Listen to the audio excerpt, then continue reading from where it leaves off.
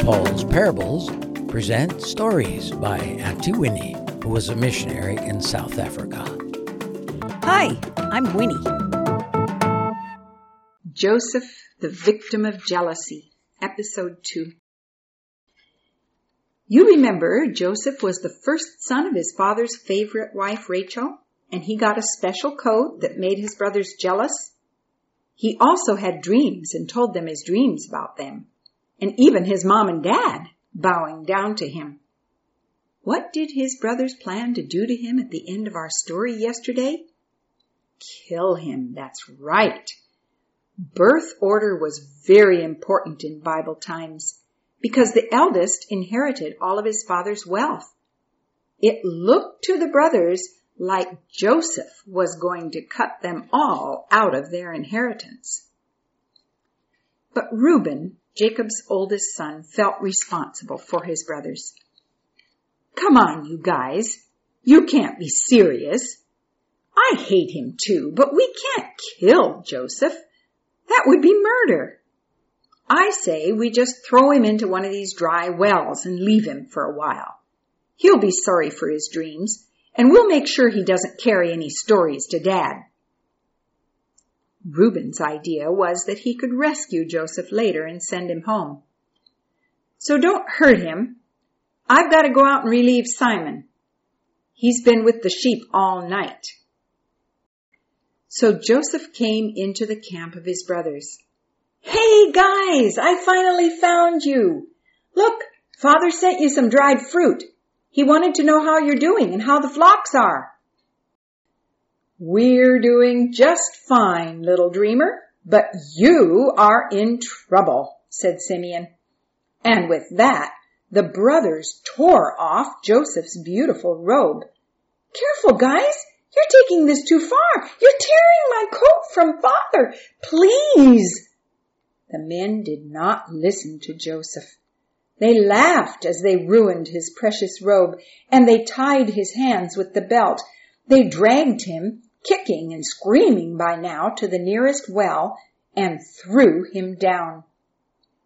At first, Joseph just moaned on the bottom, "Oh," which was just muddy enough that he had not broken anything in the fall.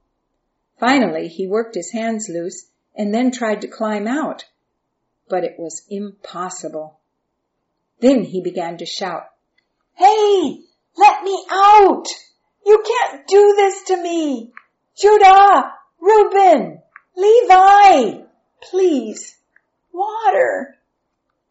Finally, Simeon went over and shouted down the well, "Shut up, kid. You want water? I'll throw some water down, but no more of that crying." And Simeon dumped a basin of water over Joseph.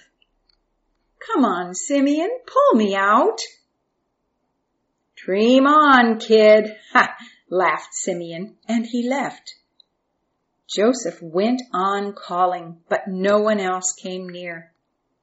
During lunch, Joseph was still shouting, one name after another. "Dan! Gad!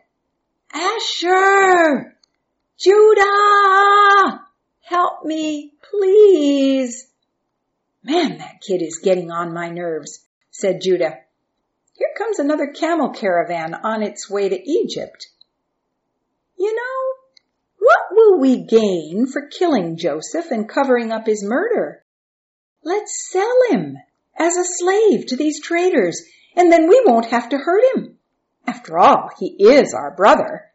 And this way, he'll never carry any tales to Father."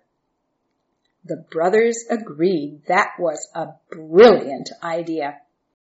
So, while Judah ran to stop the caravan and bargain for the price of a healthy young slave, Simeon and Levi went to the well with a rope. "Oh, thank you, Simeon. I knew you'd come, but I was beginning to lose hope. I won't tell Dad about this, but I know he's going to ask about my coat that he gave me. Look at it. It's ruined." "Don't worry, dreamer. You won't get to tell Father about anything. You're going for a long journey." They tied his wrists again and pulled him to the water basin. Better wash off all that mud. He'll get a better price if he's clean. Joseph saw the camel train heading down the road to Egypt and realized what was happening. No, you wouldn't do this to me. You're my brothers. You can't sell me into slavery. Simeon laughed. Watch and see, kid. Hey, how much did we get for him, Judah? 20 pieces of silver. Here, dreamer, better have a drink before you go. It's a long walk to Egypt. Judah held a cup of water for Joseph to drink, and then took him to the one man left waiting by his camel. He's a good worker, this one, he said to the man. Just don't listen to any of his wild dreams. And the brothers tried not to hear Joseph as he called to them and begged for help while the man led him away. Can you believe they actually did it? Sold their own brother into slavery. Now Joseph's only hope is God. This is Auntie Winnie. Listen to another story tomorrow.